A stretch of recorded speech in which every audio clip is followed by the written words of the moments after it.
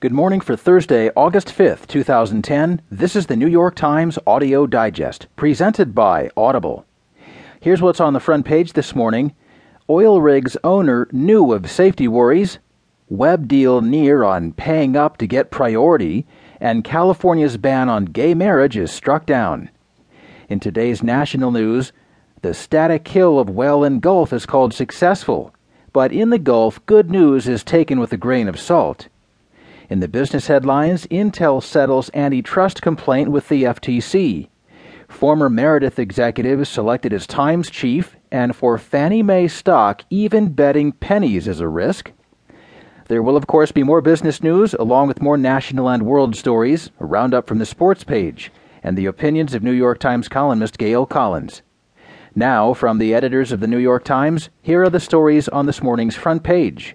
The top story is called California's ban on gay marriage is struck down, reported from San Francisco. Saying that it discriminates against gay men and women, a federal judge in San Francisco struck down California's voter-approved ban on same-sex marriage on Wednesday, handing supporters of such unions at least a temporary victory in a legal battle that seems all but certain to be settled by the U.S. Supreme Court. Wednesday's decision is just the latest chapter in what's expected to be a long battle over the ban, Proposition 8, which was passed in 2008 with 52% of the vote. Indeed, while striking down Proposition 8, the decision will not immediately lead to any new same-sex marriages being performed in California. Vaughn Walker, the chief judge of the Federal District Court in San Francisco, immediately stayed his own decision until Friday, pending appeals by proponents of the ban.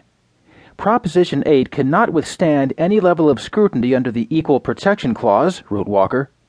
Excluding same-sex couples from marriage is simply not rationally related to a legitimate state interest. Supporters of Proposition 8 said that the decision defied the will of the people of California. This is going to set off a groundswell of opposition, said Jim Garlow, the pastor of Skyline Church in La Mesa, California. It's going to rally people that might have been silent. Wednesday's decision applied only to California and not to the dozens of other states that have either constitutional bans or other prohibitions against same-sex marriage. Nor does it affect federal law, which does not recognize such unions.